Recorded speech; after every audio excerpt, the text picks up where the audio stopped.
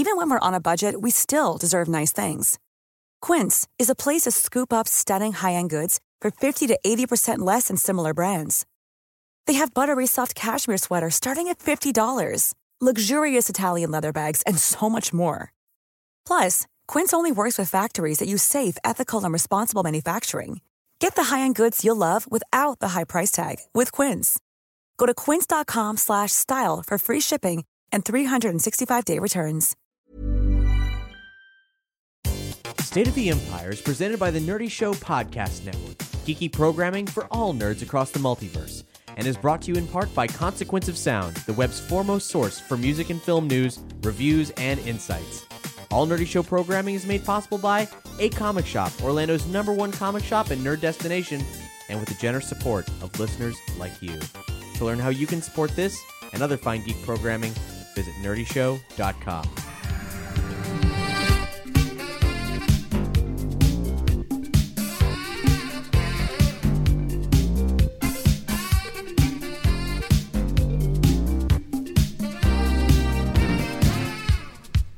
Welcome to State of the Empire, the Star Wars speculation podcast where we look for news in Alderaan places. Hi, I'm Cap. Hey, I'm Doug. Hi, I'm Matt. It's been a while, folks. We're glad to be back. We're sorry it's been so long. Award season is a tough time for us. But we're back, and now it's now I can focus the rest of the year on Star Wars, which is how I prefer to spend my year. As I'm sure you can imagine, there's a lot to cover. This might be a bit of a beefy episode. And, of course, we're coming to you the week of Star Wars Celebration, which we're going to be attending. So expect an episode of State of the Empire next week. And, in fact, expect a nice flow of State of the Empire episodes because there's a couple things you're not going to hear us talk about in this episode. We're not going to talk about the things we've learned about Rogue One since the film's release, because our last episode was us reviewing Rogue One immediately after seeing the film. And you're not going to hear us talk about the incredible stuff happening in the later half of the third season of Star Wars Rebels. Both of those things are going to be relegated to their own separate State of the Empire episodes coming a little bit down the line. In this episode, we got to talk about all the stuff that's happened, both good and bad. For example, we lost Carrie Fisher since we recorded last. It feels like it's been a very long time already. And we have a title for Star Wars Episode 8. It's called The Last Jedi, which, spoiler alert, but not, is plural. According to, where was that, Matt? There was some translation of the poster that from another country that was... Even since then, like Disney's been very on top of it. In certain languages, they've translated the title singular, and certain ones they've translated it plural, as if to throw off the English speakers completely. Uh-oh. So I don't know what to think anymore. Oh, jeez. Okay, well, we'll try to straighten out this mess. We've got some casting announcements for Han Solo and many things to be excited about. Many things to be excited about, but also some things to be fearful of. If this is your first time with us, well, don't worry about the spoilers. We've got all that taken care of. We got a little feature called the Blast Doors, and that's at the end of the episode when we're wrapping things up and we still have more to say. We're going to open those Blast Doors, and when we do that, and we'll be very clear about that, you're going to want to skedaddle if you're not in the mood for Star Wars spoilers. On the front end of it, we're going to talk about things happening in Episode 8, but it's going to be things that I've sort of handpicked as stuff that I would consider to be things you would probably see in a trailer and that are not, or on an action figure, that are not going to be spoilers. They're more like just insights as to what you'll see shortly, maybe as soon as this coming week. So let's talk about The Last Jedi, Star Wars Episode 8. We're probably going to see some Episode 7 footage, probably going to see a trailer this coming week. We don't know what we're going to see, but we're going to see something. I'm dead set on that. It's got to happen. But some folks have already seen some Episode 8 footage, and because it was shown at a shareholders meeting. And fortunately, one of those kind people sort of tweeted everything that was there. And not too much to speak of, but here's a sort of a trailer for your mind before you actually see these clips. You probably will. Luke in a hut on Ahch-To, asking Rey, "Who are you?" Finn in a First Order uniform on the bridge of a Star Destroyer or other big ship. General Leia. Several shots showing Rey spinning her lightsaber in practice, Captain Phasma, Chewie roaring, Poe in his X-Wing cockpit yelling, "It's now or never!" to BB-8. Ships flying in space, and an X-Wing coming in for a crash landing. More recently, Jason Ward of Making Star Wars, who's privy to a lot of shockingly accurate sneak peeks, recently tweeted, "The Last Jedi looks like the Star Wars prequels took Game of Thrones on a date and they had a baby called The Last Jedi." That actually doesn't help me at all. I don't understand how those things work.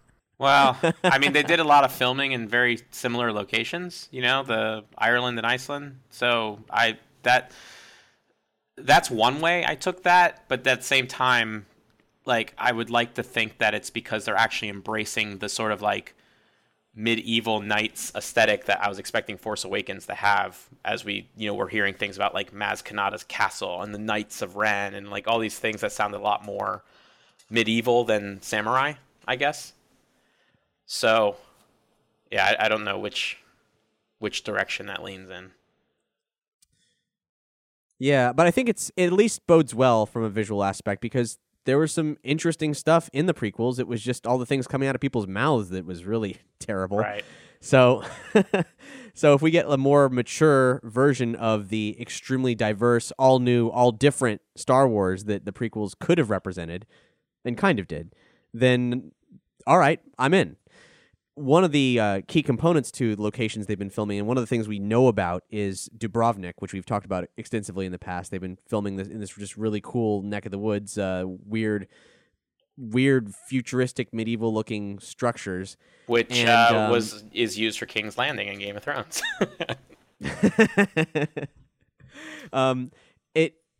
Has become like we're assessing what is it like. There are people like there are well-dressed aliens there. We're like, is it Han Solo's funeral? Why does this look kind of James Bondy, Casino Royale like? Well, it's started to be referred to as the casino set in leaks that are coming out, and Making Star Wars reports that the name of the planet is Canto Bight, which is Bight, though they actually said that they don't know how it's spelled exactly, but that's how they're like. So it's like Blight, but without an L. And that's also possible. It's a code name, but they seemed pretty sure. There were police-looking figures in some of the photos we'd seen, and apparently there were also jail cells, which has been evidenced by some drone photography from Pinewood last year that showed something that looked like jail cells. And this all might be tied to a character that we know basically nothing about, and that is we don't even know if it's a hero, a villain, Benicio del Toro's character. But we do have a code name for him. There's a margin of possibility that this is his name, but no way, not at all. And that's DJ. So Benicio del Toro as DJ in Star Wars, sure thing. Yeah, no, that's a code name. Darth Janitor. Unless like his first name is DJ, like it's like DJ something. Like is his smuggler name. He is a DJ on the Casino World.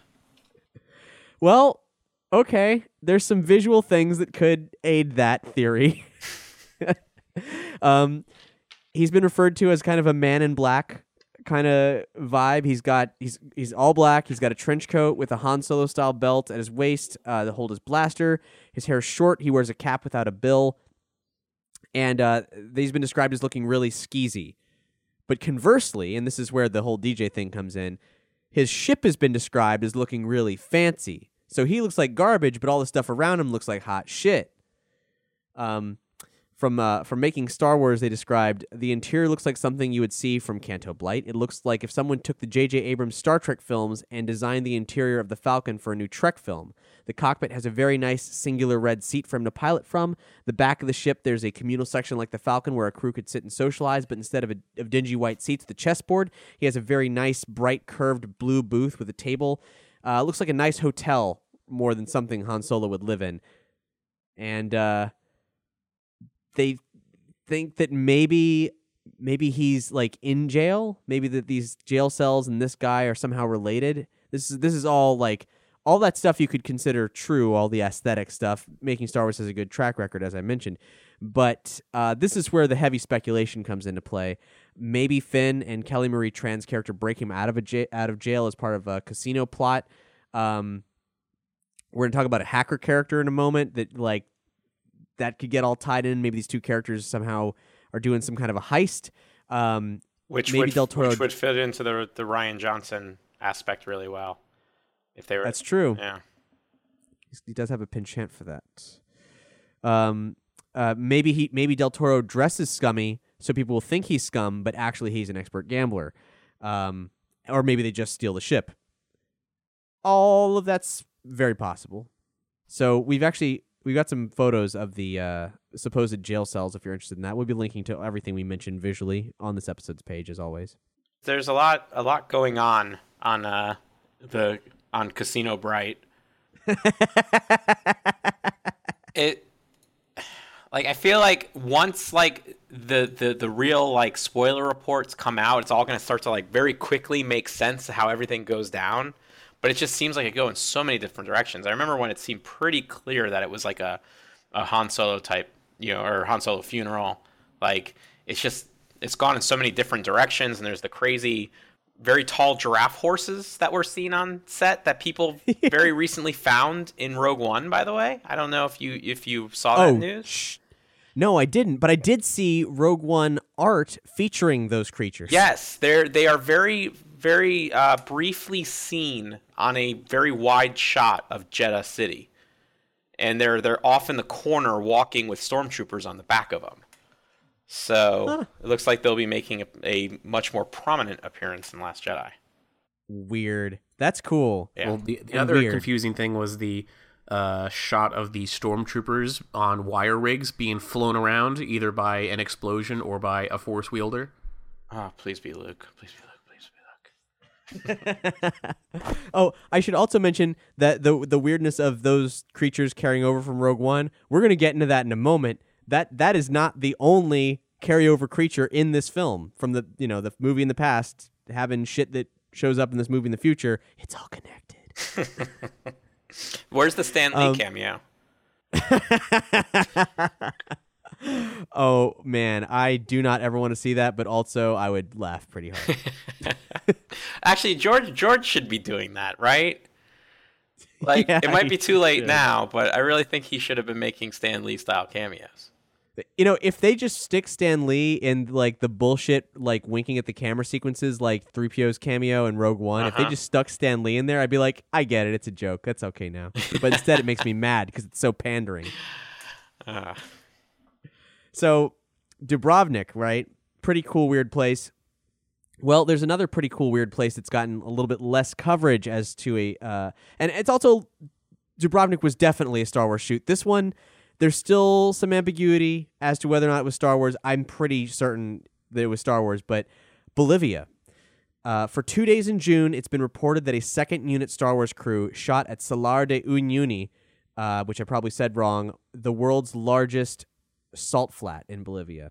It's super weird out there, gorgeous, super cool. It's basically like a place where there's water on the ground and you see the sky reflected in the water, and it just is this big old mirror world out there. None of the actors or protagonists of the film participated, but Bolivian actors were used. In the supposed scene filmed, they recorded a group of stormtroopers running by the Salar, which I guess is the salt flat water.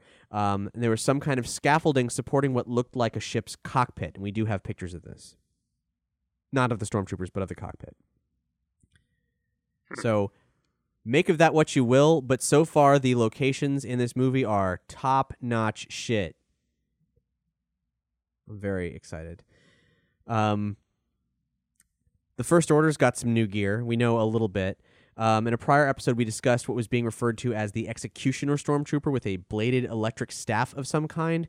Well, apparently, Phasma gets flanked by two Executioners. They're her posse, and she has something too, but different. The quote from a source is, "You're going to love Captain Phasma's spear. She looks killer." Make of that what you will. Maybe she'll actually be cool in this movie. We can hope. I feel like that ship may have sailed, unless they can do some really, really like special stuff with her. She was just very lame in Force Awakens. If someone were to tell me that one of the guards flanking her would just be the TR-8R from, I would be more excited about that than seeing Captain Phasma do something cool. It is amazing how borderline impossible it is to redeem how hard they shat all over that character in Force Awakens. She was an afterthought. I'm convinced the more I watch Force Awakens that like so much of an afterthought that like they filmed a lot, most of the movie without her, and that's why like she kind of looks like she's not actually on Jakku when she approaches Kylo Ren. Like I think like they just digitally inserted her later, and have her saying like what about the villagers? She's not in any other shot, and I think they just are like, ooh, make sure she's there, and she was like a late addition to the movie. So there's a lot more potential for her because I think now it's like, oh, wait, now we actually have, she's now on board. We have time to do something with her. Matt, that's a very reasonable theory, and I would love to confirm that. If you, the listeners, have any info as to that, as whether or not that's maybe true, please do let us know. I don't know about all that, but it looks pretty bad when you really look at it. Well, either way, they literally gave her the shaft. They threw her down a shaft. Like it literally, they just took her character, threw her down down like a garbage chute shaft, and forgot about her. That's it. How are they going to explain how she escapes? I mean, they can't really, but I guess they will someday, maybe Somehow. Who the fuck knows? Ooh, I want a Marvel one-shot that is just her trying to get out of the Starkiller garbage chute. Yeah, I'd read that. So, meanwhile... next time we see her, she has a red arm. This film is The Empire Strikes Back of this new trilogy, after all. So we can hope that it's not going to be as blatant a parallel or any parallel like Force Awakens was, but it does have its own unique brand of AT-AT. The First Order Heavy Assault Walkers. They are not the same walkers shown in the Starkiller Base parade grounds. They are double the size of an AT-AT, and they were called guerrilla walkers informally by some people during production. And making Star Wars, they do this thing where sometimes they'll be shown materials that they can't take pictures of or anything. So they'll commit it to memory and then have somebody draw it for them. And dude's drawn the face of this thing, of this heavy assault walker, and it looks like a lethal steam engine. Like a transformer kind of. We'll link to it. Have both of you guys seen this thing? Yeah, but I think the whole idea is kind of poopy. Like, just I'm trying to block it from my memory. Like let's take every great thing you like and make it bigger. Like, okay, and this is impressive. How? Like, I mean, granted, we haven't seen it in action, but I just can't get excited for them literally recycling an old idea. The walkers weren't cool because we'd seen a smaller version of it in A New Hope. They were new, you know? I want to see something new. Just give me something new. New doesn't sell, Doug. That new cast, did pretty well. And, I mean, really, the only complaint about Force Awakens was that it was just a retread. Everything else felt new enough. No, I actually, legitimately, I do agree with you. The best parts of Force Awakens were the new aspects. I don't think anybody goes back and says, man, Han Solo was awesome in that movie, or that, Carrie Fisher was awesome. It was all the new actors, the new characters, the new character archetypes. People loved Hux, people loved Finn, and it's just more new, please. And the Guerrilla Walkers don't look like that. Yeah. Maybe it's all maybe that's a complete fabrication, but unfortunately, it's probably not. I don't know if you saw the concept designs originally for the First Order TIEs that were completely different looking, and then they're like, well, let's just do repainted regular TIE fighters. I did not. Well, see I that. did. Yeah. I did see that, but I do believe that they probably went with the older design because in silhouette they were more easily distinguishable from X-wings. That new design they made looked a hell of a lot like an X-wing from a distance. It's fair. I mean, if they were all zooming in amongst each other, you wouldn't really, wouldn't be able to tell. And even from an in-universe standpoint, it's much more reasonable that they be repurposing old military hardware. I mean, we do it in real life too. I mean, it's just, but maybe not highlight that they're still using X-Wings and TIE fighters. Maybe, I don't know. There's just got to be a better way to present more new than highlighting how much old there is. Like, stuff in the prequels looked more distinct than what we've seen so far. For sure. So, directors of Han Solo, Lord and Miller, as well as Dave Filoni and Rian Johnson, were all special thanked at the end of Rogue One. And there's a fair amount of details that are potentially linking all of these movies in weird, subtle, nuanced ways. For example, in the official reference sources for Rogue One, talking about Jedha, the ancient world of Jedha was home to one of the first civilizations to explore the nature of the Force, was considered a spiritual home of the Jedi and the Temple of the Wills. There's a great temple held sacred by those who followed the teachings of the Church of the Force. It was located on the moon. Some scholars made the case for Jedha as the location of the Jedi Order's first temple, alongside other candidate worlds such as Ahch-To, Coruscant, Ossus, and Tython. As a result, the moon became a holy land, etc., etc., etc. Now, there's a lot to unpack there. Matt, you're familiar with Ossus and Tython. Yeah, they were heavily used, especially Ossus. EU Jedi strongholds. Tython is like, in the old expanded universe, that's where like the Jedi Order first formed. Which actually they've reused a lot of the stuff that went on there in Rebels, the Ashla and the Bogan. Like the Bendu talked about that in Rebels, and that actually came from Tython and the old explanations of the origin of the Force and the Jedi Order and everything else. And so it's really cool that they're still giving those planets that importance, that they are origin worlds, so to speak, and kind of making it feel like a much more familiar universe. And as far as the Church of the Force and mentioning Ahch-To, there's something going on there, right? I mean, there's got to be, right? The nice little setup in Rogue One and inclusion of the journal, the wills, and with how Disney is about shared universes, right? I've got to think that this somehow plays into a much larger narrative that will come to some sort of conclusion in Episode 9. So maybe there's possibility that it ties into the Han Solo film.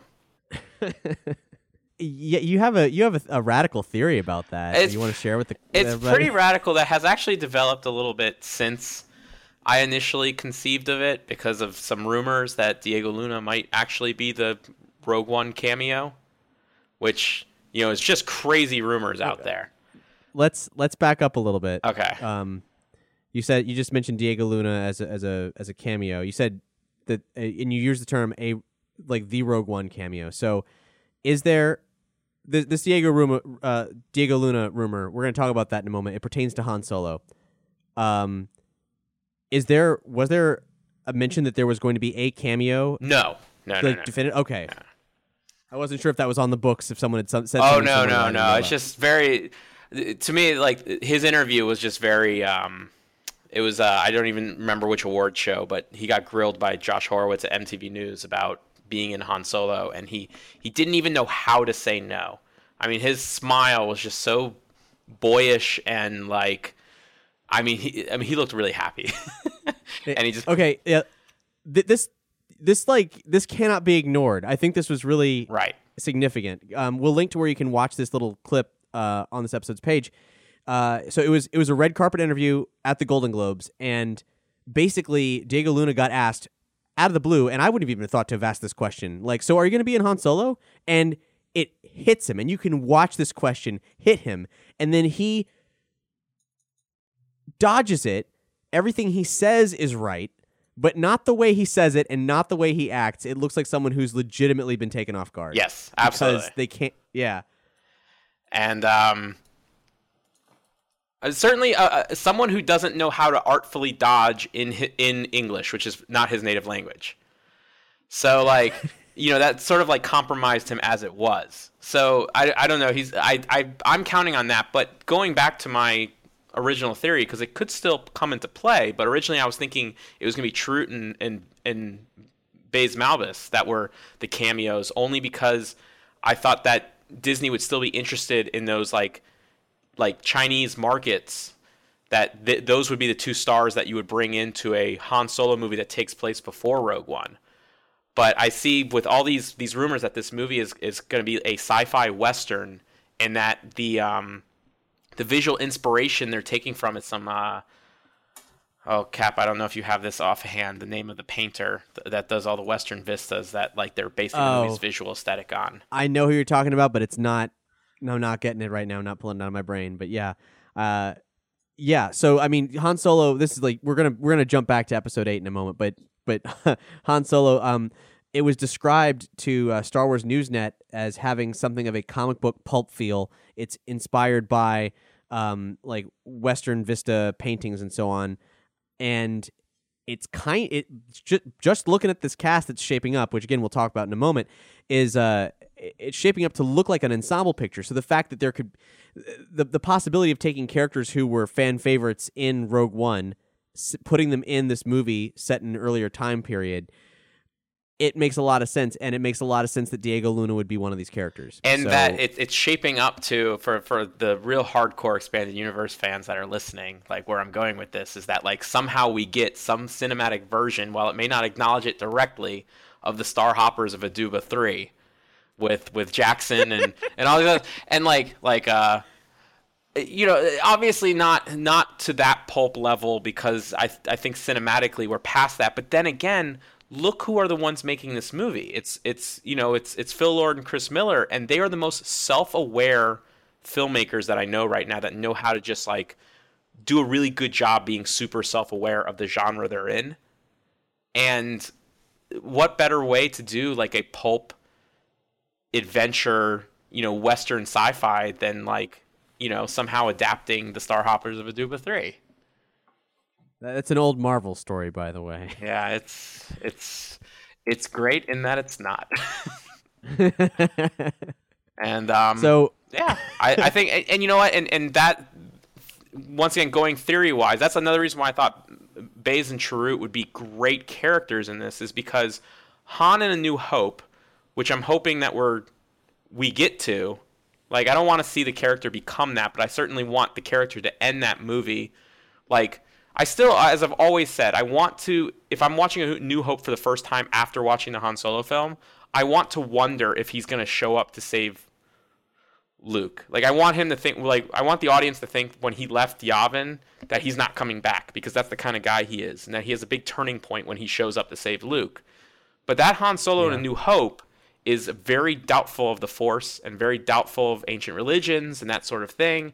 And I think Baze and Chirrut would be a great opportunity to give us more of that soundboard about like Han just being like completely averse to that sort of life philosophy. Yeah, he says, I've been from one end of this galaxy to the other, and I've seen a lot of strange stuff, but I've never seen anything that would make me believe in an all-powerful Force. So it's like, we need to set him up for a fall. Like, we need to set up, like, if Baze and Chirrut are like, oh no, the power of the Force will save us, and then they get shot down. And Han's just like, oh, there's your Force for you. It's like, I want to see him at his worst, really. Yes, that would be a great moment in that film. Well, and if it's his blaster that saves the day because the Force can't. Yeah, but also, didn't Bob Iger say that we see him from like ages whatever to whatever, stopping at 24? So maybe 18 to 24. Yeah, so maybe we don't see him beyond age 24. Yeah. So like that's a good maybe 10 years before New Hope would begin. Right. Well, I don't know. It depends on how long he spends on Tatooine. That sun, it's a crazy thing. Oh, that sun. let's not start that again.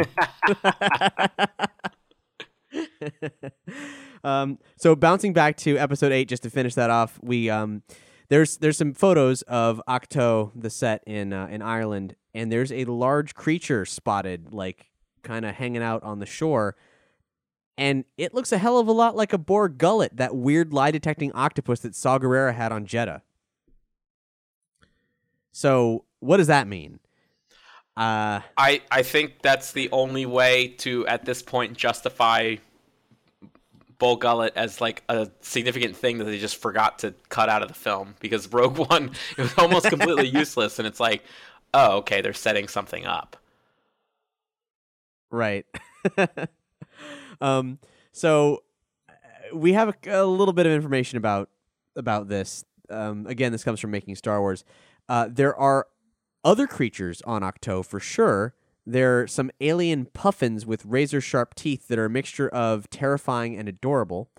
They were described as basically combine a puffin with a Furby and Star Wars.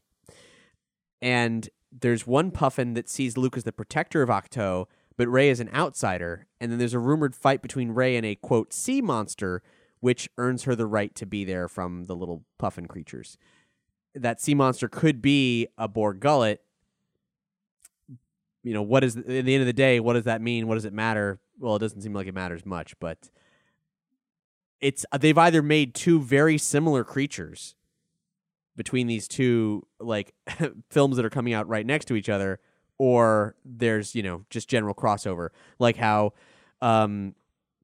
those big ugly teeth balls from Force Awakens, Rathtars, like how those are in shit now. The Darth Maul kills a bunch of them in the first issue of the Darth Maul comic, and that's set before Episode 1. So, you know, it's all connected. Now, it's like poetry. Yeah, it's slant rhymes. It seems so late to know about any new casting in Star Wars Episode 8, but we've got two people that we know now are in this movie. The first is Justin Theroux from The Leftovers. He's playing an expert slicer. Oh, it would make me feel so good if they used the term slicer in this movie. Matt, what the hell is that? I mean, it's a hacker. I mean, that's what it was in the old expanded universe. I think Timothy Zahn, I mean, unless he pulled it from the RPG, which is, knowing him, is very likely. And they've been using it in the new canon, but, you know, that doesn't mean anything if they're not bringing it into, you know, into the films, like, you know, popular usage. But, like, I'm pretty sure it made its first appearance in Heir to the Empire. And, yeah, it's just, you know, they're cool digital pirates. Like, maybe that's Benicio del Toro's part as DJ. Yeah, well, that was the speculation that somehow Del Toro and this character are somehow joined. Though, if Del Toro looks skeezy, this guy looks the opposite of that. No, but as far as Del Toro is concerned, does he look skeezy or does he look like a hacker? Well, I don't know. I maybe we've got it all confused, but I mean, you know, I'm just saying, a slicer. If you're a slicer, you can make a lot of money in a casino planet, and it's pretty easy for you to steal a ship. That's all I'm saying. Well, yeah, it is weird because Del Toro has been, you know, speculated to be some kind of a criminal, perhaps an expert gambler, and this guy has just been labeled as a slicer. But the slicer who looks like the gambler, and the gambler who looks like what a slicer might look like, I don't know. The Theroux costume is a white tuxedo-style jacket over a black suit. They said on Making Star Wars, imagine Indiana Jones' white tuxedo from Temple of Doom, but weirder with a Star Wars twist. A little fancier, in fact, than most of the Canto Bight folks. And he might actually also be responsible for an on-set explosion. The other person is Gary Barlow from the Britpop group Take That. He was on ITV's Lorraine show and said, I'm not a stormtrooper, but I am in it. I think the Star Wars people are so strict about what information is out there, so me saying that, I've probably just done myself out of a role. But in fact, ITV did check with Lucasfilm before airing that news. So he's in it. He's something. I guess you see his face. I don't know. Maybe he's an alien. It's a very weird inclusion. Makes me sad that they cut the NSYNC cameo from Attack of the Clones in that case. Right? Yeah. So I'm Han Solo. You know, I'm on the fence about a lot of things about, you know, just the general existence of this film, but there's a lot of cool things about it. And one of my favorite things is that it's actually coming out in May. You know, May 25th, 2018 we're going to get episode 8 this year, and then 5 months later, we're going to get this Han Solo movie. That's pretty exciting. And if you guys haven't checked out the recently announced cast of people since our last episode of State of the Empire, we got Woody Harrelson there as Han Solo's mentor. He's also a bit of a criminal, and he let slip on The Tonight Show that his name is Beckett. So what's fascinating about that is that all plays into some story that George Lucas wrote during the development of Empire Strikes Back. Matt or Doug, somebody shared with me a photo from a book explaining some stuff about this character. I don't remember an image from a book. All I remember is that Han Solo originally had a father/mentor figure that was originally written about in the early drafts of The Empire Strikes Back. And that this person was not his biological father, but had raised him. And the rebellion was seeking him out because he was basically the most connected underworld supplier of ships and smugglers. And Han and him had a huge falling out. And Leia was, instead of convincing Han to stay, Leia was trying to convince Han to go find his quote-unquote father. And he was like, no. And she's like, come on, you're the only one who knows where he actually is. Everything else is like a decoy. And he's like, no. And it's really strange. And it changed for the better. But they hinted at a lot of history between them and just random things here or there. So I'm wondering if any of that old stuff was looked over when looking for these new characters, because it's lines up pretty well, I think, so far. It wasn't the exact same name, but I'll have to look up what the original name was. I mean, I never actually saw a name, but the actual context of the character and that being a major figure in Han Solo's life, that all syncs up quite a bit. This was only in the first draft of Empire this stuff ever showed up, and eventually Han does agree to take the mission, but it's aborted when the Empire attacks the Rebel base, so it's all really for naught. Some early details that I think will be interesting to see if this translates to the Han Solo film is, I guess the final version of Han's backstory at around this Empire Strikes Back time was that Han was an orphan. He was raised by Wookiees. He left. He flunked out of Space Academy and was then met some kind of Ernest Hemingway character, a very powerful traitor in the galaxy, who took Han under his wing until they had a falling out, and Han swore he would never talk with him again. So at least that last bit seems true, but is Han going to be raised by Wookiees? We'll see. There's a lot of things that are being said about the Han Solo movie that deeply trouble me. I mean, more so than, a lot of that sort of outline kind of made its way into the Han Solo upbringing in the expanded universe. I mean, he wasn't raised by Wookiees, but his mother-like figure was a sort of a enslaved Wookiee cook on this ship full of pirates that Han served on when he was young, and he was just sort of an orphan, and then was eventually killed, and so he always had a soft spot for Wookiees. And eventually, he saw Chewbacca getting abused in the Imperial Academy, and that's how that life started. But it wouldn't surprise me if they kind of, I don't know, at some point the similarities between that outline and what they use in the expanded universe and what we're starting to hear about this movie with, this Han mentor character, makes you wonder if this type of character, there's only a few stories you can tell about an origin. It has to be this sort of only grifters can train grifters, it seems like Star-Lord. Right. Yeah. So we do have 3 additional casting announcements that we have no idea who they're playing in any context. There's Michael K. Williams from The Wire, Phoebe Waller-Bridge from Fleabag, and perhaps most exciting of all, Thandie Newton from Westworld, who she might be a bit old for the part based on Han Solo's backstory, but we've been waiting for a woman of color to be on the roster of this film for a potential explanation for what's up with Sana Starros, a.k.a. Sana Solo, from the Star Wars comics. Is there the possibility that Emilia Clarke's character, I'm just throwing this out there, was going to be Sana Starros until they decided to cast a female lead with quite a bit of recognition in the sort of genre TV film community, and then like just decided they're gonna have to take it a different route, and it's just not gonna be Sana. Entirely possible. I think we discussed that in a recent episode about the possibility of that character being yanked around and how much the kind of stories they could tell in the comic books, which is all just hypothetical on our part, but maybe someday we'll have a nice long chat with Jason Aaron where he can come clean about that after this movie's out. So, Doug, you've been getting some bad feelings about Han Solo. Yeah, and, very bad feeling about this.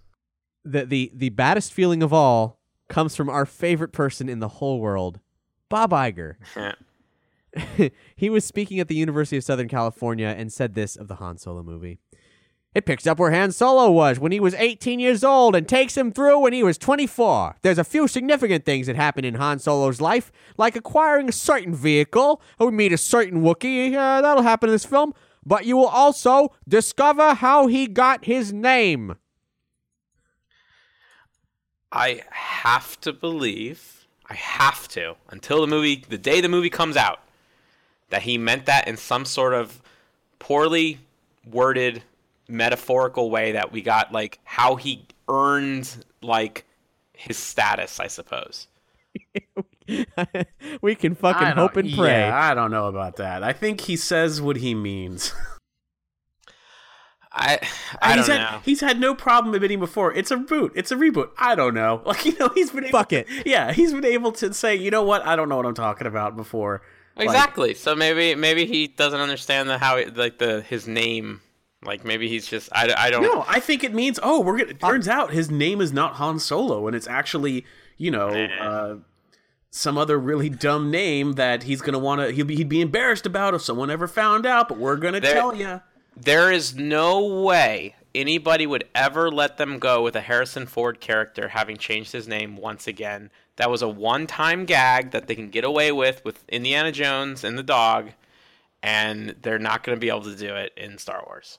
I agree that they're not going to be able to do it, but I'm scared that they're going to try, because they'll be like, oh, it's kind of like poetry, it rhymes. Like, oh, it's just funny, like it references the other thing. Everyone liked that part of Indiana Jones. It is the Kasdans writing it, so maybe they're just like, well, you know what else worked? And well, I know Kasdan did Raiders of the Lost Ark, but did he do Last Crusade? I don't think he wrote Last Crusade. I don't know. I don't think he did, actually. Yeah, I think that might have been like David Coep or someone, but like, it would be pretty funny if he's just straight up basing like Han Solo, like connecting him to. Might as well make that old Star Wars Tales comic canon where Han and Chewie end up crashing the Falcon in the Amazon jungle and coming across Indiana Jones. I don't think that'd be funny at all. I think that'd be a tragedy. That's not all Bob Iger said at USC. He also said, we're starting to talk about what could happen after Episode 9 and what could be another decade and a half of Star Wars stories. Interesting thing, before he said that, Star Wars Newsnet intercepted a transmission, and it is very hefty and outlines, if true, outlines plans for that entire duration that Bob Iger was just talking about there. Much of this is in very early production, but a certain piece of information there is a damn good chance is going to be announced day one of Star Wars Celebration. So let's fingers crossed about that. That little item is an Obi-Wan movie. One film, no trilogy, but an Obi-Wan movie, potentially with Gareth Edwards as director. Let's fucking do it. I'm so ready for it. And that's, of course, Ewan McGregor, taking place between episode 3 and 4. We've seen a lot in the Star Wars comics, but there's room for some more. One last grand adventure. One adventure not involving Darth Maul. It would turn out. I guess. I was gonna say, considering story arcs that have happened in other mediums, I'm a little less excited for an Obi-Wan film, and just in the idea of what's gonna happen, where is it gonna go, why would he ever leave Tatooine? And if he doesn't leave Tatooine, what could possibly be exciting enough for a whole movie to happen about it? I don't know. I'm open to it, but skeptical. I think I hesitate to say this because I don't want to seem like, I don't want it to be that people are just jumping on like remaking the last like well-received blockbuster, but I would tend to think that you could do a very good Obi-Wan movie on Tatooine of the Logan mold, where it is a very localized story that doesn't involve saving the world. It's much more like Jabba's thugs are doing something and Obi-Wan is their foil. Which has actually already happened exactly that in the comics, True. but it was not film worthy. Yeah. And it would give Jabba some more screen time, which is of course like only a good thing. You sure about that? Yeah, I know. And literally, Jabba has been terrible every single time he's been on screen since Return of the Jedi. But there is certainly an opportunity still to make Jabba a lot more threatening than he has been since Return of the Jedi has released. Yeah. It would be good. It would. I mean, if set on Tatooine and it didn't involve Jabba, it's almost, well, one, I'd always like to see something new, but it's also kind of a missed opportunity to give that character a little bit more oomph for when they do appear in Jedi. Right, and I will say, I do have another theory on what they could do with an Obi-Wan film, but I don't know if it's worth mentioning yet. Well, if not now, when? If they announce this thing, Matt, and then then you can't say I told you so. Well, I was wondering if I could work it in a little bit better later, but I'm just gonna I'll jump forward a little bit, and we don't have to cover the topic yet, but Hayden Christensen's involvement with Celebration coming up, and to talk about how many crazy surprises they're going to have at this 40th anniversary panel. Ewan McGregor, I haven't seen Hayden Christensen in a while, but Ewan McGregor has been one of those people that people talk about how he's just not aging. Like he's kind of, also not only is he not aging, but he's very easy to manipulate into whatever age you want him to be. And I know this is crazy, but you could do an Obi-Wan film that involves the Clone Wars, and with some minimal involvement from Hayden Christensen. You've done it, Matt. What? Now you've gone and done it. You've gone and done it. I'm just saying, at some point, maybe Disney has decided after talking to Hayden that he is salvageable, and he doesn't have to be like, he doesn't have to carry a film, but like, he still was considered, like an up-and-comer before, obviously the prequels, and things have sort of come around with the prequels. Like recently, they've gone from bad movies to like flawed cult classics that like people enjoy in a weird sort of funny way. And I don't know. There's just things that you could do, and they are pushing this 40th anniversary panel, and specifically Hayden's involvement in it, and the surprises that are to come. So, I just want to throw that crazy idea out there. It's a crazy idea, but it's not a bad idea, because I mean, in addition to people coming around to the prequels such as they are, one of those people is not me, but Hayden Christensen very famously, like, George was not using him. George was not directing him. Everybody's performances were basically miserable, and only the most talented actors managed to survive that like unscathed, and even then it was bland performances. So, but let me ask you this about in terms of continuity, because I still haven't watched the Clone Wars series. Is there an opportunity to tell a film-worthy story in that time period without it like directly adversely affecting what they've done already? I think so. I think so. Well, all right, then, game on. That sounds like a great idea. One of the biggest criticisms of the prequel era, as far as the way it was told in story form, like as far as in movie form, is that you never had an opportunity to see, like, you had Obi-Wan as a father figure in Attack of the Clones, and then you had a movie in which you were supposed to assume they became quote-unquote brothers, and you saw the end of their brotherhood. And this would be an opportunity to showcase that in a much different light. Something that's much more tragic when they end up going at each other on the Death Star so many years later. I'm sensing an opportunity here to troll you, Matt, on what if this Obi-Wan movie will have Hayden Christensen involved, but as the ghost of Anakin Skywalker. That's another thing that I've seen. I am also okay with that, especially if they could get Liam Neeson to also be, like, if Obi-Wan's really communicating with Qui-Gon, that would actually be another opportunity to sort of fix George's weird ways of, like, structuring the prequels, is actually giving that sort of, like, Qui-Gon revelation some actual, like, meaning. But I doubt they could, like, pull that off. I That would only be crazy. say that it would be the ghost of Anakin Skywalker because Darth Vader during that time period is still walking around very much alive, and I know how you were a big fan of the Anakin ghost at the end of Return of the Jedi, being that Anakin had died, therefore when you see him it had to be the Anakin ghost. Which, and of course, we've seen that concept art that Force Awakens at one point entertained the idea of a Darth Vader Force ghost and an Anakin Skywalker Force ghost that was separately pulling Kylo Ren in different directions. Which I still think is a bunch of crap, and I'm glad they I didn't do that. think it's a terrible idea.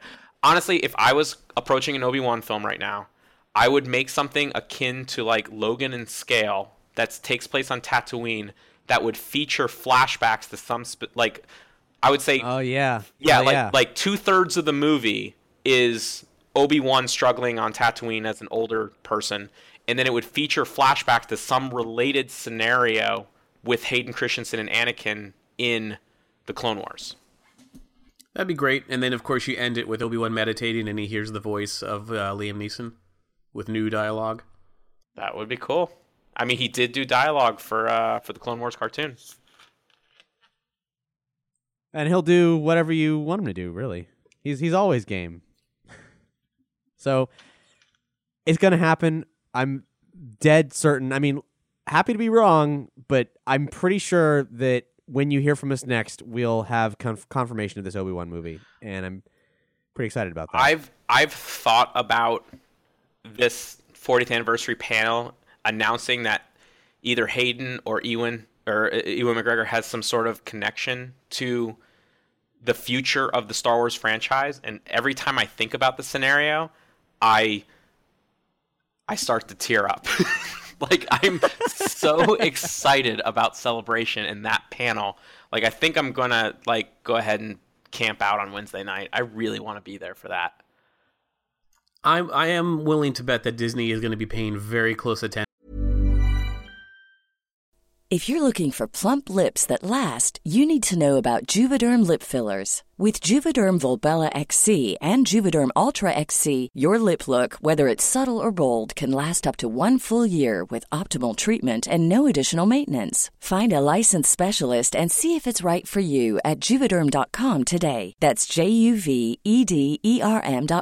Add fullness to lips in adults over 21 with Juvederm Volbella XC or Juvederm Ultra XC. Do not use if you have severe allergies or a history of severe allergic reactions, or if you're allergic to lidocaine or the proteins used in Juvederm. Tell your doctor if you have a history of scarring or taking medicines that decrease the body's immune response or that can prolong bleeding. Common side effects include injection site redness, swelling, pain, tenderness, firmness, lumps, bumps, bruising, discoloration, or itching. As with all fillers, there's a rare risk of unintentional injection into a blood vessel, which can cause vision abnormalities, blindness, stroke, temporary scabs, or scarring. For full, important safety information, visit Juvederm.com. Ever catch yourself eating the same flavorless dinner 3 days in a row? Dreaming of something better? Well, HelloFresh is your guilt-free dream come true, baby. It's me, Keke Palmer. Let's wake up those taste buds with hot, juicy pecan-crusted chicken or garlic butter shrimp scampi. Hello Fresh. Stop dreaming of all the delicious possibilities and dig in at HelloFresh.com. Let's get this dinner party started.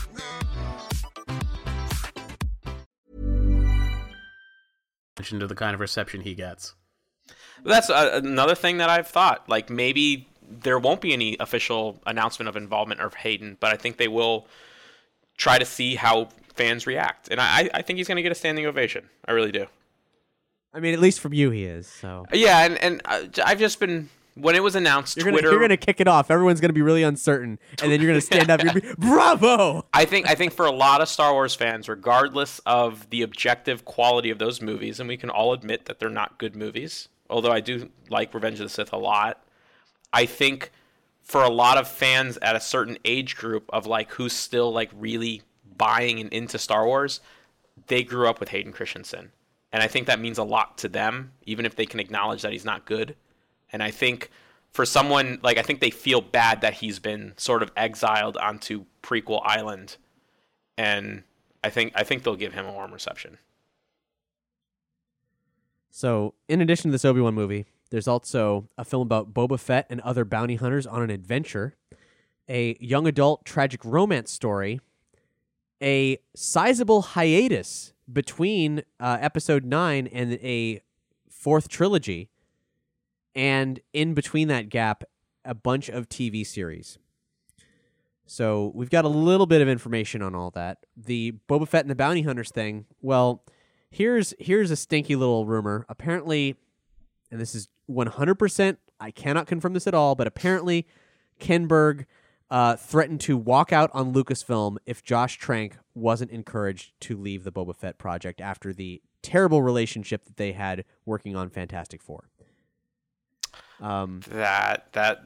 You know what? I bet you. I feel like one day that could make a great documentary. Is the combination of Fantastic Four's production plus the Boba Fett pre-production. Because I mean, just for those that have sat through Josh Trank's Fantastic Four movie, like that is just, I mean, that is one of the most fascinating bad movies I've ever seen. Well, it's so dense. Someday. Every single frame. No, not at all. Apparently, what's being made is basically the same pitch that they would have had if Trank directed it. There wasn't even a script when they were going to announce it at the last U.S. celebration. The core story was never planned to be an origin story for Boba Fett, and it's not strictly a Boba Fett movie. It's basically an ensemble of bounty hunters doing crimes, which sounds great. Sounds great, but Clone Wars did it a lot. There's like 3 or 4 arcs about bounty hunter ensembles, and some great, like, what's funny is they would always occasionally, like, oh, there's Dengar, there's IG-88, but then they would always add, you know, like 2 or 3 new ones that like really fit in well with like the sort of Empire Strikes Back, you know, roster. And I guess maybe it could make a good movie, but they've done it. You know, they've been That's down all ages proof of concept for this. True. Pushing an R PG-13 movie. True. They're gonna drop the F-bomb in this one just once. God. You know, but they'll. Can you fucking imagine? One of the more vague things on this list is the young adult tragic romance story. Allegedly, it's a love story angle more in common with Han and Leia's romance in The Empire Strikes Back, so it's very torrid. And it's not going to be an adaptation of the extremely successful Claudia Gray Star Wars novel Lost Stars. And also, it's likely to be directed by a woman, which is actually, I mean, there should definitely be a Star Wars film directed by a woman, but I'm definitely rolling my eyes when Kathleen Kennedy's big push to get more female film directors involved is a young adult tragic romance story. I'm sorry, that just sounds fucking sexist. Yep, Cap, you're speaking my mind. I same thing. It's just like problem I have with Marvel and Black Panther.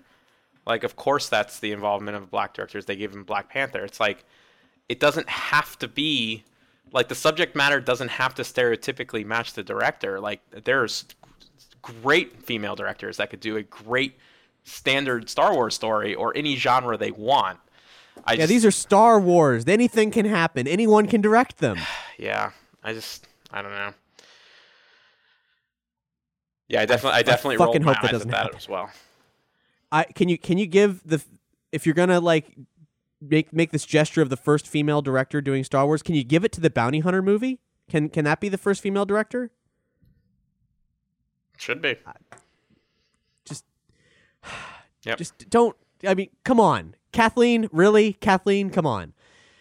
And after that, there's a actual planned hiatus for Star Wars movies. Lucasfilm wants to deliberately starve the market, just like what happened between Jedi and the special edition Resurgence. I guess maybe the Marvel cycle has shown that fatigue does happen, and they want to make sure that Star Wars maintains its integrity. So if all this is true, there is going to be sort of a planned break that is not truly a break. By then, I don't know what year this is planned for, but television in its current status as being, better than movies will have mutated even further into a cinematic genre, probably. So Star Wars being on television might even make you ask, why would Star Wars ever go back to the theaters? What are movie theaters even? People used to do that? Weird. Which I don't like the demise of cinema, but it's a terrible industry. It is, and something's got to give. I don't know if it's on the theater level and Star Wars is honestly something that could push it. Like you said, if suddenly Star Wars has its best content on Netflix or on whatever app, it will beg the question, why are we going back to the theater when we already have it perfected in our homes?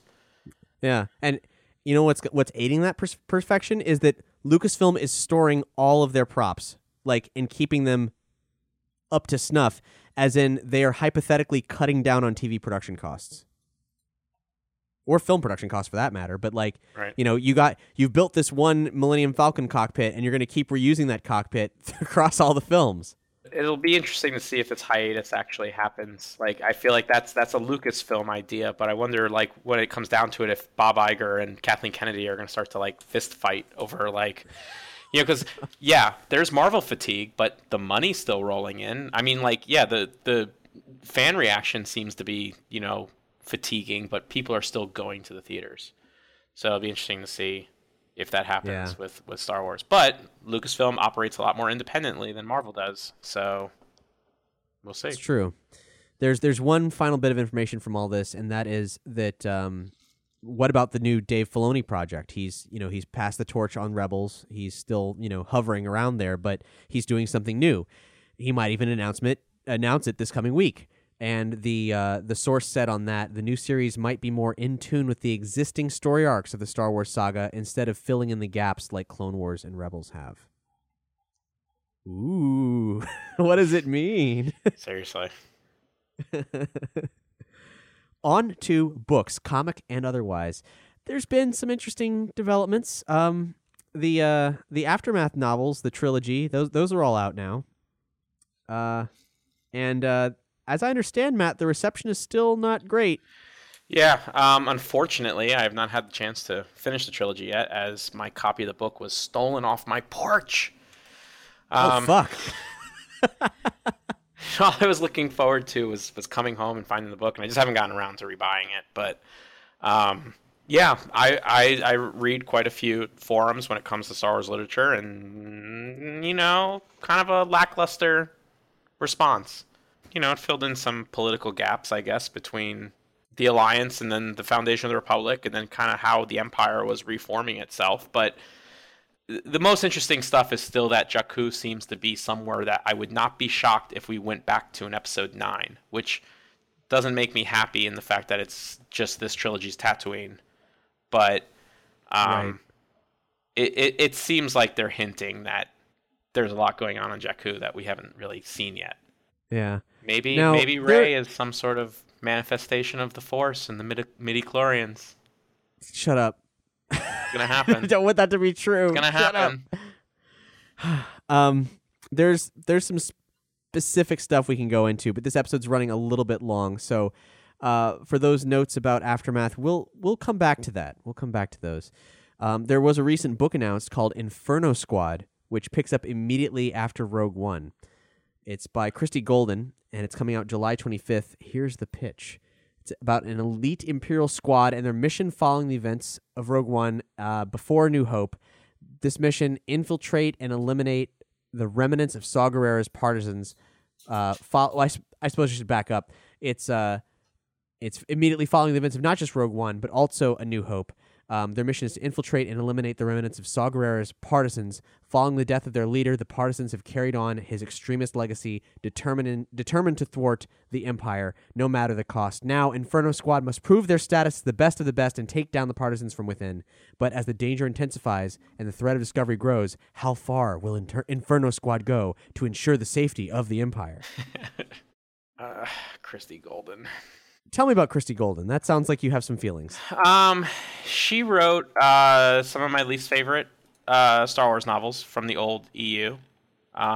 She did 3 of the Fate of the Jedi books, which is really like almost as, I believe they may have been as far as the old expanded universe got chronology-wise, and it got into some weird stuff about like the real like dark side of the Force. Like,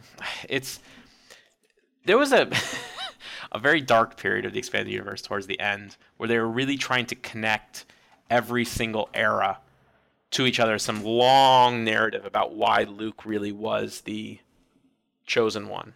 And they had this creature, Abeloth, that was sort of like the manifestation of all evil in the galaxy that's ever existed. And sort of like to explain away why Jason Solo went dark side, what Palpatine was really after, what there was some weird episodes of the Clone Wars, the Mortis trilogy, where there was, those that have seen Clone Wars know there was like a very mythological Force stories, and they tried to connect all of it together and have Luke defeat it in the end. And also it made the Sith and the Jedi come together and actually like fight together. She was one of 3 authors in that trilogy, so it was a 9-book series. Each one wrote 3 books, and none of them are good. And it really ruined a lot of the expanded universe, and I just don't know why they're bringing Christy Golden into the new, currently unblemished universe. Well, shit, that sounds awful. Yeah.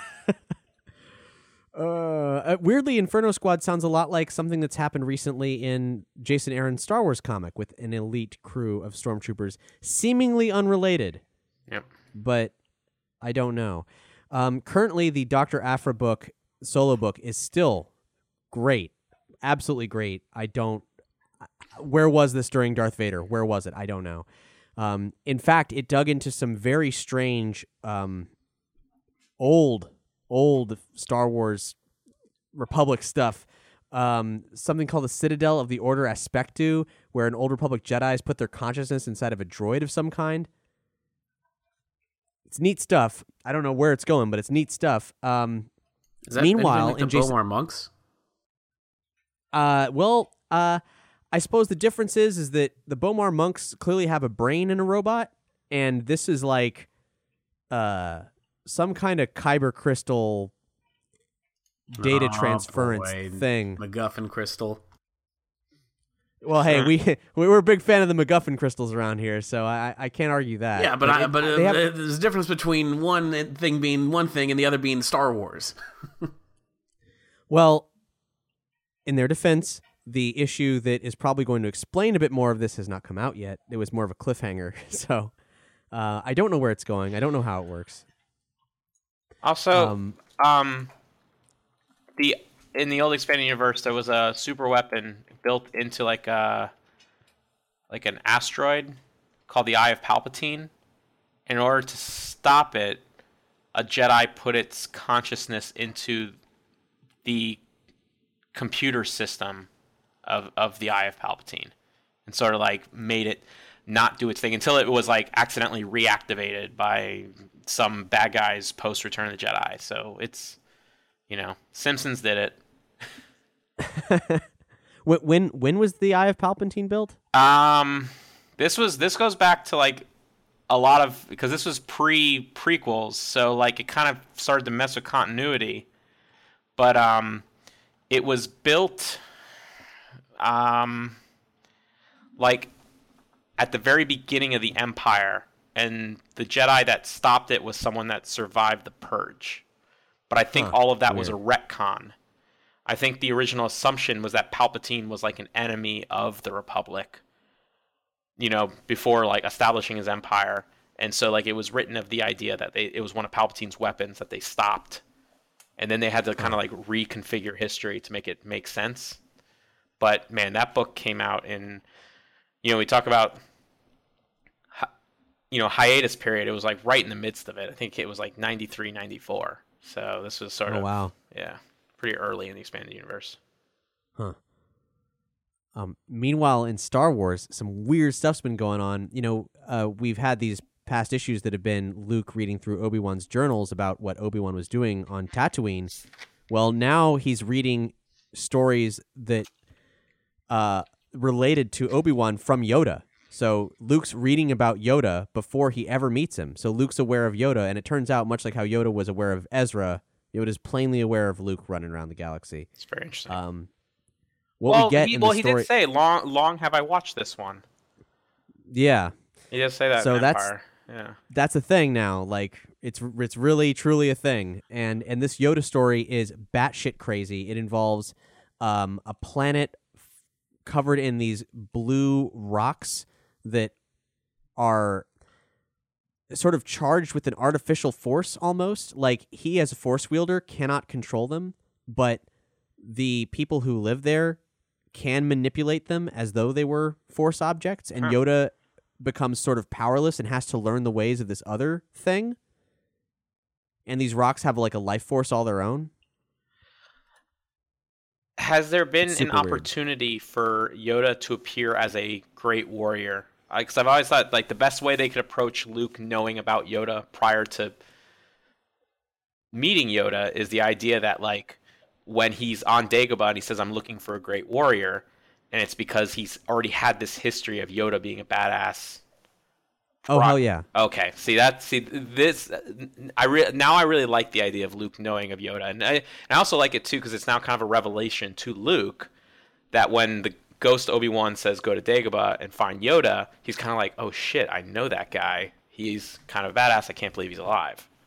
Yeah, basically that. And Luke's reading this having no clue that Yoda is, a knee-high gremlin. Amazing. And he's just reading about this like insane legendary parable about this amazing master Jedi, and just imagining, I mean, we're as comic book readers, we're seeing Yoda doing all this stuff, but Luke's just imagining whatever the hell he wants to. You don't see what Luke imagines. See, that is how you mess with preconceived notions of continuity without like messing with things too greatly. Like that's great.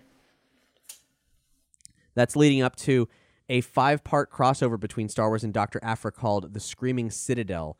Much like Vader Down, it's getting kicked off with a one-shot, and it's about Luke and Aphra in a infamous castle located on the edge of space, winding up in the clutches of a sinister alien queen, and there's symbiotes involved. Awesome. I'm hoping it's Angelica Houston from Captain EO. Don't even joke. Maybe that's Jason Aaron described it as a gothic horror story. Maybe they'll announce at the 40th anniversary thing that it's the next anthology film is Captain EO. Oh, that would be crazy. There is a panel, a Star Wars comics panel, and in attendance is Charles Soule, who's done the amazing Lando miniseries, the pretty good Obi-Wan and Anakin miniseries, and now is on a brand new Darth Vader ongoing. It's coming out in June. The difference between the prior one and this one is that whereas it seemed like Kieran Gillen couldn't tell the stories he wanted to tell in the Darth Vader comic taking place prior to Empire, this one, it's about Vader immediately after Revenge of the Sith. Like, immediately after Revenge of the Sith. And I guess the gloves are off? It'd be interesting to see how this Vader characterization contrasts with that of the Kieran Gillen Vader. Yeah, I think it's going to be a lot more like Rogue One Vader. Editor Jordan D. White, who's the editor of all the Star Wars books, said, I'm so excited that we get to tell more stories about the best villain of all time, and this time we get to show his very first steps into the dark side. Charles has an evil streak in him that readers might have seen whenever he's written Palpatine in the past. Now that comes front and center. We're going to see the construction of Vader's red lightsaber, the fallout of Order 66, the beginnings of the Inquisitor program, and the rise of an empire. Can't argue with that. It sounds like a heck of a docket. Yeah. I'm excited for it. There's a possibility that we're going to see an announcement of a 4K Star Wars print sometime during Celebration, perhaps. Gareth Edwards said, one day we were in Lucasfilm in San Francisco with Industrial Light and Magic, and John Knoll, our supervisor, said that they've got a brand new 4K restoration of A New Hope. It had literally just been finished. He did not mention which version of A New Hope it was. And there's this weird legal ambiguity because 20th Century Fox retains distribution rights for A New Hope in perpetuity and the theatrical, non-theatrical, and home video rights worldwide for the previously released saga films other than A New Hope through 2020. But this is the 40th anniversary year. It would make sense if something came out, and it would make sense if they announced it this coming week at Celebration. I hope that's not the only surprise. If they told me A New Hope was just re-releasing, I mean, that's cool, but I don't know.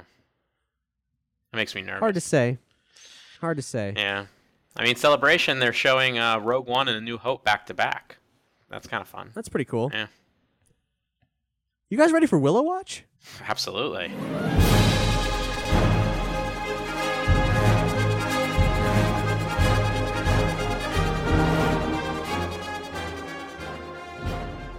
Oh my God, it's been so long since we've had a Willow Watch. I mean, it's been a while since State of the Empire, but I feel a bigger hole in my heart with the lack of Willow Watch in it. Willow. Well, guys, I was emailing Bob Dolman the other day, screenwriter of Willow, and he mentioned that a friend of his told him that Jordan Peele of Key & Peele, director of Get Out, said in a recent interview a little something about Willow. And I had trouble finding it, but fortunately, I put out the feelers, and both Two Thumbs and Max Acree answered the call and provided me with some very helpful information in that respect. So here is Jordan Peele telling us his feelings on Willow, real brief, and a very exciting tidbit. Tell me a film that you've dreamt about remaking, but you never have said out loud. I'm gonna say, let's say Willow. Ooh. Yeah, that's right. That's amazing. I threw down Willow. That needs How would that go down? How would that go down? Well, first of all, I'd do Black Willow. Okay. So that would be, it would be the dude like my childhood dream come true. Yeah, I'd cast the guy from Bad Santa, as Willow. The whole thing, instead of Bath Morta, it would be Bad Mora. Okay. And she would I'm a fan of so many movies. It's honestly, that's like, I want to make these movies of my own, but my fear at this point is I'm going to be sidetracked when, somebody comes up to me and says, hey, and you want to remake The First Power with Lou Diamond Phillips? Yes, I do. Yes, I do. Considering that it's recently, since this interview happened, come out that he's being considered to direct an Akira film, a live-action Akira. That I guess that's happening to him right now. Offers are coming in. Oh, yeah. Now I don't know why he'd want to remake Willow. I think that was just a joke, and from the sound of it, it's just like. You're like, oh, well, he's just joking, and he just went for an obscure movie. But then he threw down, Bath Morta's name, so I'm like, no, he's definitely a fan. He definitely knows the movie. But in terms of remaking, I think he's just playing with the question a bit, because it would be ridiculous to remake something like that. Yeah, absolutely. I mean, yeah, definitely joking, but definitely has a passion because when I put out feelers for information on this, more information flooded in. For example, a 2015 New Yorker article which reads, as Peele grew, his increasing interest in performing arts surprised his mother.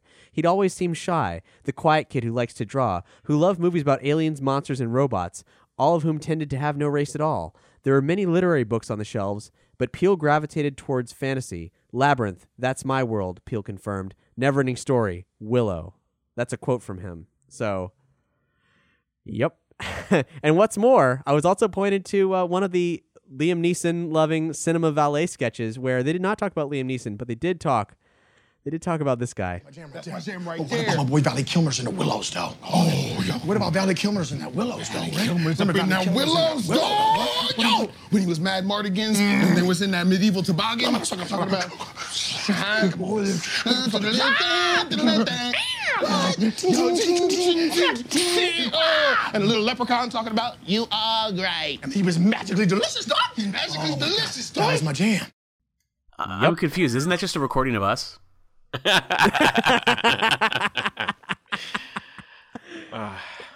I love these stories. I love finding out about the people whose works I love, who are in positions of power, who adore Willow as much as we do. That it's not as obscure a film as they would have you believe. Exactly. I'm going to say it now. Jordan Peele needs to direct a Vunkar spinoff. Yes, and it's already been, I mean, like, Alan Varney's already got the plot written up for him in the Willow source book. We got this whole Vunkar, like, incredible journey. Hell yeah. Hell yeah. Now, little note here. I tried really hard to make a Willow panel happen at this year's celebration. I did not go through the official channels, and perhaps I should have, because if I had, maybe I would have been able to take advantage of the podcast stage or the fan panel presentation. But I was trying to go through the, like, ultra official channels of being like, hey, we're with Consequence of Sound, and we have the guy who wrote Willow, and we want to do a Willow panel. And some conversations got started, but nothing serious ended up happening, and it breaks my heart. Breaks my heart even more that next year, 2018, is Willow's 30th anniversary, and there's no Star Wars celebration. So where the hell are we going to celebrate 30 years of Willow? Maybe at the Willow celebration. Exactly. I'm putting out the call right now, and I'm 100% serious about this. 100% serious. We got a lot of things going on here. You know, State of the Empire was just on, an inadvertent hiatus. We got too many pots on the stove right now. They're all boiling over. But we got connections. We have certain powers. If you are a person who knows a thing or two about running a convention or event, or knows someone who wants to put on Willowpalooza in 2018, email info@nerdyshow.com. I'm dead fucking serious. I want to get Bob Dolman out. I want to get any other assorted celebrities and figures. I mean, the sky's the limit. Ron Howard, why not? Warwick Davis, why not? Val Kilmer, why the hell not? Let's get the whole cast, everybody who's presently, like, alive still, get them there. Saoirse and Bav Morda reunited in the same room. Is that possible? Who played Bav Morda? Is she still alive? I don't know. But we'll get her. So I guess this would be a day-long event or something, but I want to put it together, and I know that I can't do it alone. So if you've got the wherewithal, the skills, or even just the drive, email info@nerdyshow.com. Subject, Willowpalooza. Let's make this happen. It's got to happen. Willow's turning 30 next year, and we have to throw him a fucking birthday party. Thus ends Willow Watch.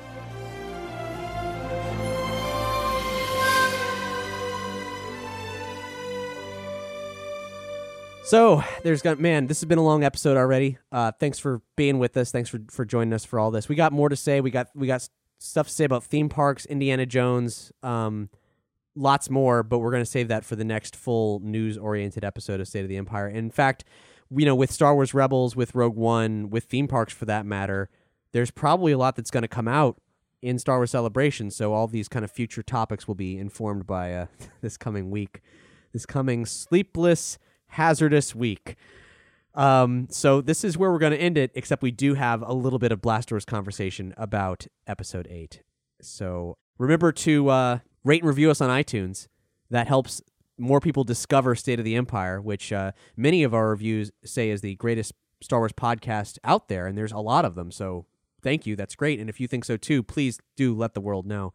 When we were gone, this conversation, it kept going over on the Star Wars Spoilers, State of the Empire, and Willow Watch Facebook group. You should definitely look us up. If ever we ourselves go behind the blast door, that's where we'll be. That's where you'll be able to get a hold of us when we're not able to churn out episodes on a regular schedule, which hopefully won't happen ever again, but you never know. We got a lot going on. Shit gets busy, but we're going to try to be regular about it, and we appreciate everybody who kept the conversation going and kept us really hooked up with a lot of great links, a lot of great discussions throughout the short hiatus this year. And shop on Amazon. Everything we talked about we'll be linking to, and if you follow our Amazon links, they will give back to Nerdy Show and State of the Empire. If you really, really love what we do, you can fund us directly. Head to patreon.com/nerdyshow and subscribe at whichever level suits you best. But if you subscribe at $5 or more, we can guarantee you probably at this point hours of State of the Empire bonus content and extended conversations. So I guess that's it. But hopefully we'll see you at Star Wars Celebration. If you're going to be there, definitely drop us a line on the Facebook group. That's probably the best way to get a hold of all of us. And we'll see you there. But for now, let's open those blast doors. Open the blast doors! Open the blast doors! So the loss of Carrie Fisher, a very tragic, a very horrible thing. And there were a lot of rumors going on about how that would affect the films going forward. We've got our own theories on that. We've got some other information. But let's first take a look at what Lucasfilm publicly said addressing these rumors of maybe recreating Princess Leia in CGI. A post called A Statement Regarding New Rumors. It said, "We don't normally respond to fan or press speculation, but there's a rumor circulating that we would like to address. We want to assure our fans that Lucasfilm has no plans to digitally recreate Carrie Fisher's performance as Princess or General Leia Organa. Carrie Fisher was, is, and always will be a part of the Lucasfilm family. She was our princess, our general, and more importantly, our friend. We're still hurting from her loss. We cherish her memory and legacy as Princess Leia, and will always strive to honor everything she gave to Star Wars." Which is a really fantastic sentiment, but confusing, actually. It's very confusing. I mean, it's funny because I love that second paragraph. It's everything I would have wanted to hear them say, but the title for the statement and then like that first thing, like first of all, they lie. They no plans to digitally recreate Carrie Fisher's performance as Princess Leia. Like they just did. I know she wasn't dead yet, but like it was a very strangely worded, sentence in and of itself, and also. I feel like this is a whole like downside of the social media age in which so many people were able to talk about what will happen and what can happen in future episodes that like we needed to know now. And I feel like prior to the Twitter and things like that, we would have just had to place our trust that they were going to do the best they could telling a story, whether that was recreating her or writing her out or just like having her character off somewhere else. Like it's just a very strange thing that we had to have that answer now because the internet is the way it is. Yeah, and what's more, it came shockingly fast after these rumors started. Yes. And so fast that I questioned whether or not they'd actually had time to process that decision at all. Because if the difference between writing out Leia from the story gracefully if it would be between doing it gracefully and doing it sloppily because they just made a public statement that they're not going to use any CGI to recreate her when they might in fact need to for the sake of the story. Right. They just said they're not going to do it. Right. They did it for Paul Walker. Yeah, and I mean, that movie's got flaws, but I think the ending was a suitable. That movie's got a lot. But I don't know. It just seems like a very, very like knee-jerk reaction that doesn't serve itself by talking about it now, I guess. I don't know why they felt the need. But I guess, like I said, I think that's the internet. I think they felt the need to talk about it because some people were outraged at the very idea that you would digitally recreate somebody after they died. Well, at least someone who they assumed was as popular as Carrie Fisher. I mean, people weren't exactly outraged when they did it for Paul Walker, but... part of the rumors, well, yeah, but part of the rumors that they're wanting to address is the anger at the possibility of them doing that, and some people thinking that would be disrespectful. So I can see why they would say we have to address this quickly. We have to calm people down and let them know that we're not going to tamper with her legacy. But that's what I mean. It's like they had to calm everybody down now. Like it's almost like people can't just have a little time for outrage. Like what is the statute of limitations on being like it's not. To me, it's not a length of time that is disrespectful because, Peter Cushing was in, Rogue One, so to speak, and nobody's outraged and it's not necessarily because of time. I mean, I'm sure that's an aspect of it, but it's also because is it serving the story well? Like, I think if, episode 9 comes out, which by the way, it doesn't even come out till, 2019, like 2 years will have passed, which I think is sufficient to not have it like on the heels of her death. And if it serves the story well, then why not do a recreation? They've already done it. You know, they've already did it while she was alive, and they already did it to Peter Cushing when he was dead. Like, I don't understand. Death is a weird thing in Western society. We have a hard time with it. And I think this is like, you know, people needed an answer and closure right away, which is it's a strange thing. I mean, I don't want to see I don't want to see what they did to Grand Moff Tarkin for Carrie Fisher. I don't want to see that. I don't want to see her on screen being, you know, digitally puppeted beyond the grave. Like I said, if it serves the story well, if it was just, you know, her, you know, I don't know, giving a speech or like, you know, the amount of her role in, you know, Force Awakens, you know, that's totally different than like, you know, I don't want her like running with a blaster down the hallway as like a CG recreation. But, you know, I think there's a way, certainly with 2 years to go, and I'm sure they're doing rewrites on Episode 9 still. I mean, can't they approach it with, you know, rewriting it? And maybe it is better served, you know, somehow writing her off appropriately in Episode 8. This just makes me wonder that the reason why they may have responded so quickly is that maybe they were sure that they weren't going to have to recreate her because maybe there's a really clean-cut exit point for her already in the film. That's a good point. And I mean, they have said that she had a significant role in Episode 9, but maybe now they can kind of spin it towards like, oh, you know, like maybe that wasn't true. And now it looks like her character's departure might be something that was planned after the fact. Or it could just be that if whatever footage, maybe they had footage for her from Episode 9 already. Well, I guess that wouldn't make sense if they had it already filmed. I mean, haven't even gotten the script finished yet on what it sounds like. So, yeah. So we've been talking about Leia being in Episode 9. That is confirmed. That is like a thing. She did have a contract for all 3 films. According to Hollywood Reporter sources, between Episodes 8 and 9, Leia was going to have a reunion with Luke, a confrontation with Kylo Ren, and was going to have a larger role in the 9th movie than the 8th. And we do know that a couple weeks after her death, Colin Trevorrow had basically an emergency meeting with Kathleen Kennedy to figure out how to proceed. We also do know that among those things listed, the one that probably did happen was a reunion with Luke. That probably does happen in Episode 8. Oscar Isaac, upon hearing the news that Carrie had died, posted a photo to the internet, really great photo of her and Mark together, seemingly hanging out behind the scenes at Pinewood. Now, granted, there's all kinds of filming that goes on at Pinewood, but Luke was wearing a hooded robe. It seems like they were probably shooting a scene together. Yeah, it's very not likely that they would be there. At least, like, it looks like partially in costume at the very least, unless they were filming together. Yeah. Which is... Yeah, if they didn't have a scene together, or if they weren't filming a scene together, they wouldn't both be there at the same time. Because when you're paying them that much salary, they're not going to waste it.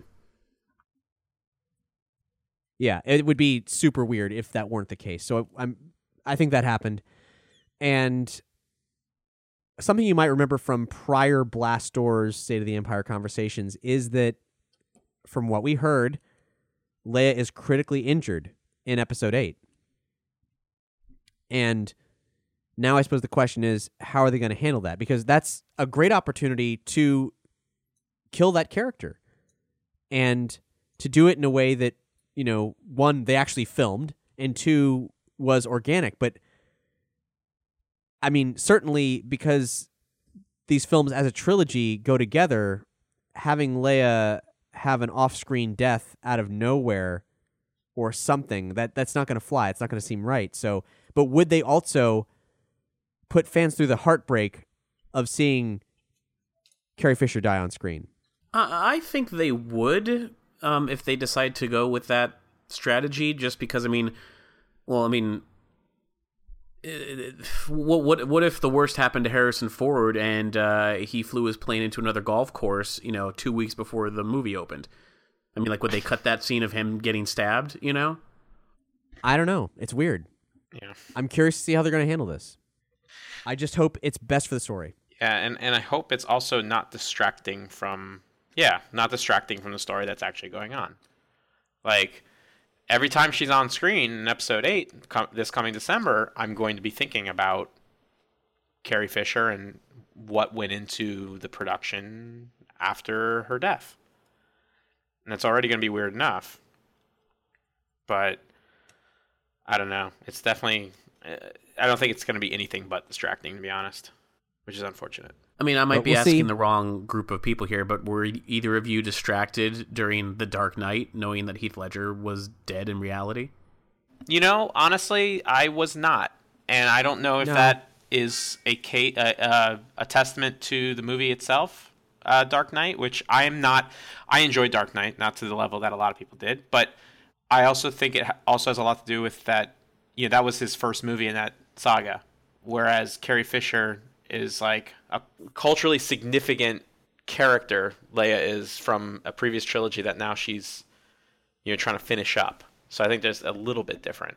I think, you know, the character deserves an ending, and she deserves an ending that is complementary to the character, that doesn't necessarily pander to our collective loss. I just want it to be right. Which, and I could argue that living actor Harrison Ford was not given that treatment. It's a fair argument, yeah. I hate his death in Force Awakens, not because he died, but because it just was not very much in character with Han Solo. And the reactions of his friends certainly weren't in character. Oh God! Talk about tone deaf. Like Leia running to go hug Rey. I'll never forgive them for doing that. Actually, I believe if you crack open the dictionary, it plays a GIF of that. We got one final note from episode 8, and that is maybe the Force tree.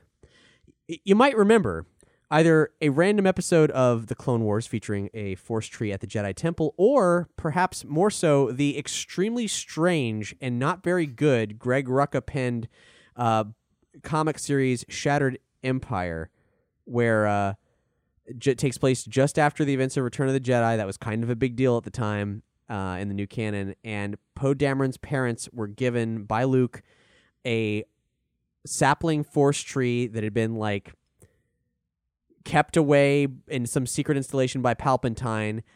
Luke kept one, they kept one, and Poe Dameron grew up with a Force tree in his yard, basically. But what happened to Luke's? Where did it go? So there is a large tree seen in some Jedi Temple exterior set photos recently. Millennium Falcon's nearby. And more recently, making Star Wars sources have seen images of that tree engulfed in flames. This is another one that worries me.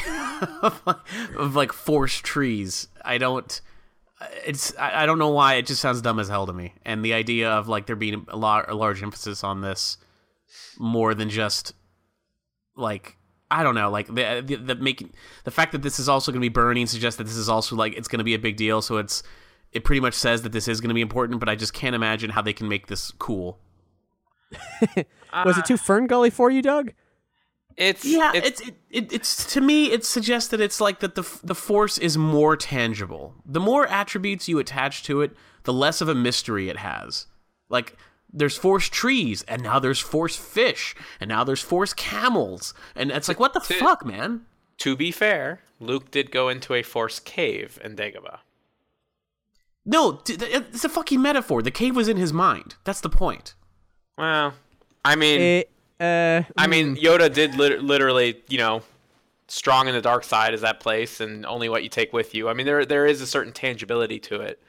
I think that was what was special about Dagobah, is that it, you know, it overflowed with the Force and life, and that things had physical manifestations of the Force. And it's actually one of the few things that I think Clone Wars did well, is when they connected all the Qui-Gon stuff, you know, about the living Force and whatnot with Yoda and Dagobah in the final season. But let's be honest, this is what happened with the expanded universe, and this is what happens whenever you continue to go down the path of telling more and more stories in a universe and a saga, is things will get more tangible. They will constantly be explaining more and more, because that just seems to be the only place that stories can go. Like, it's a problem that, like, the Game of Thrones book series is having, is that it's just explaining more and more about the way magic and mysteries work. And I think it's just something we're going to have to accept. I mean, did we not learn our lesson about the midichlorians? Probably should have. I mean, seriously, like, well, to me, it's the same thing to me. If Luke says, "Hey, Rey, so this tree is a tree that is of a variety that is imbued with the power of the Force. All the Force is in all living things, but this particular tree has the ability to channel it in its own life energy, not like you or I, but it has special powers and it's very important. And the Jedi's had them at the Jedi Temple, and it's a very ancient and important thing." And she's like, "Okay, cool. That sounds mystical and neat, tight. That's super tight, Uncle Luke. Thanks." And he's like, "Yeah, I know. It's real tight." And then Kylo Ren shows up and he's like, "Fuck you! Burn it down! I'm peeing on it too! Eat my dick! Luke! I hate you!" If that happened, what about that, Doug? How's that make you feel? To be honest, I think the only way you could make it cool for me at this moment is, okay, yeah, sure, Kylo Ren showing up and burning it, but underplaying the importance of it. In fact, just toning down the importance of it. Like, for example, if they instead said, "Oh, the reason why this tree is important, and the reason why it has like Force sensitive properties for whatever fucking reason, is if Luke is looking for like the first Jedi Temple from like a millennia ago, the idea that these Force trees aren't even like all that special as much as they're saplings cut from the original tree." Like the same way, like they say, like orange trees, like all of our orange trees today, they're all like cut from like the same species. Like, you know, they're all literally cut from the same original tree. There's like a spawning of a spawning of a spawning. If it's the same idea with this, like that could be kind of cool, where it's almost more symbolic. But I don't know. Well, I mean, you're not far off, Doug, because the Force trees, as they were in Shattered Empire, the two pieces were specifically saplings taken from the tree at the Jedi Temple by Palpatine and put in a Imperial facility, like a lab, and it was like recovered by Luke and then given to Poe Dameron's future mother. Like one of them was, and then he kept the other. So like they were sort of like, you know, remnants of the Jedi legacy, so to speak. And as a matter of fact, like just, you know, trying to refresh my memory on the Force sensitive tree from Shattered Empire, like came across this quote from Greg Rucka about it. He said, if he's trying to recover knowledge, you know, it's like, I don't want to do a holocron. Holocrons have been done. Don't do that. And I can hear Pablo and Leland, you know, from the story group, and they're like, yeah, not another holocron. And we've been talking a lot about Palpatine really wanted to know about how horrible he was. And I think it was Pablo who said, you know what, you should use the tree from the Jedi Temple from the Clone Wars cartoon.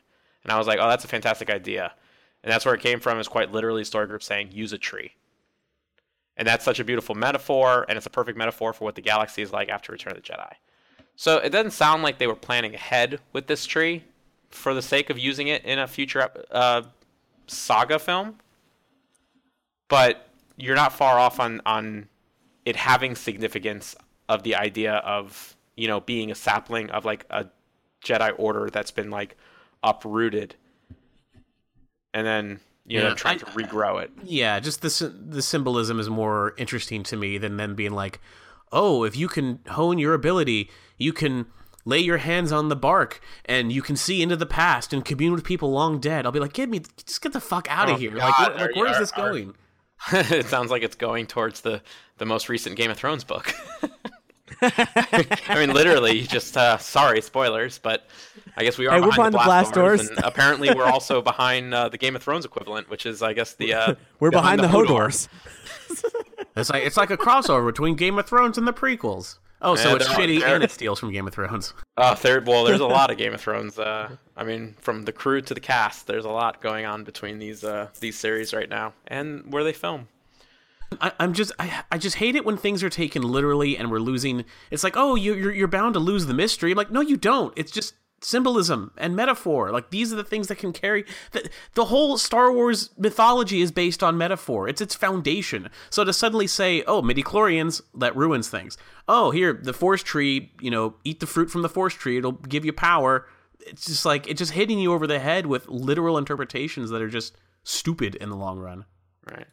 I took the the midichlorians, or at least probably not initially, because I think I would probably not have the age to think too hard on it. Then I saw it as both like a comparison tool for the sake of the movie, of just saying like, oh shit, Anakin is like significant, and then also later on that like with this whole that the Jedi Order had lost its way, that they start talking about in Attack of the Clones Revenge Sith, that like they had gotten to the point where they were quantifying the Force, which was a big deal. And then when you get much later on, when you get back towards, you know, Yoda on Dagobah and so, you know, them turning things around, that it wasn't so much about that, like the scientific aspects of the Force. It was more about like life itself. So I think they could definitely use the tree and the way it relates to life and the Force in a very significant way in this movie.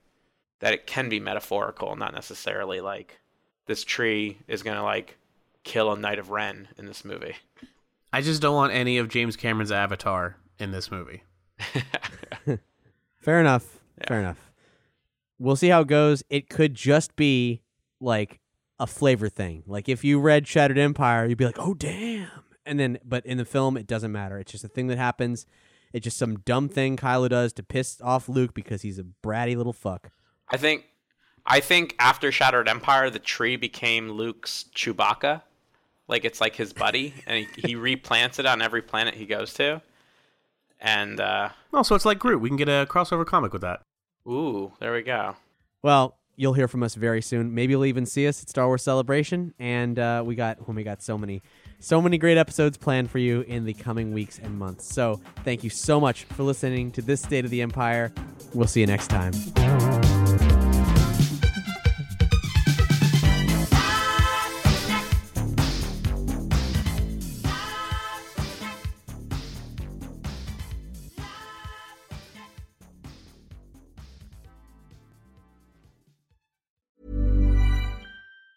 Ever catch yourself eating the same flavorless dinner 3 days in a row? Dreaming of something better? Well, HelloFresh is your guilt-free dream come true, baby. It's me, Keke Palmer. Let's wake up those taste buds with hot, juicy pecan-crusted chicken or garlic butter shrimp scampi. Hello Fresh. Stop dreaming of all the delicious possibilities and dig in at HelloFresh.com. Let's get this dinner party started.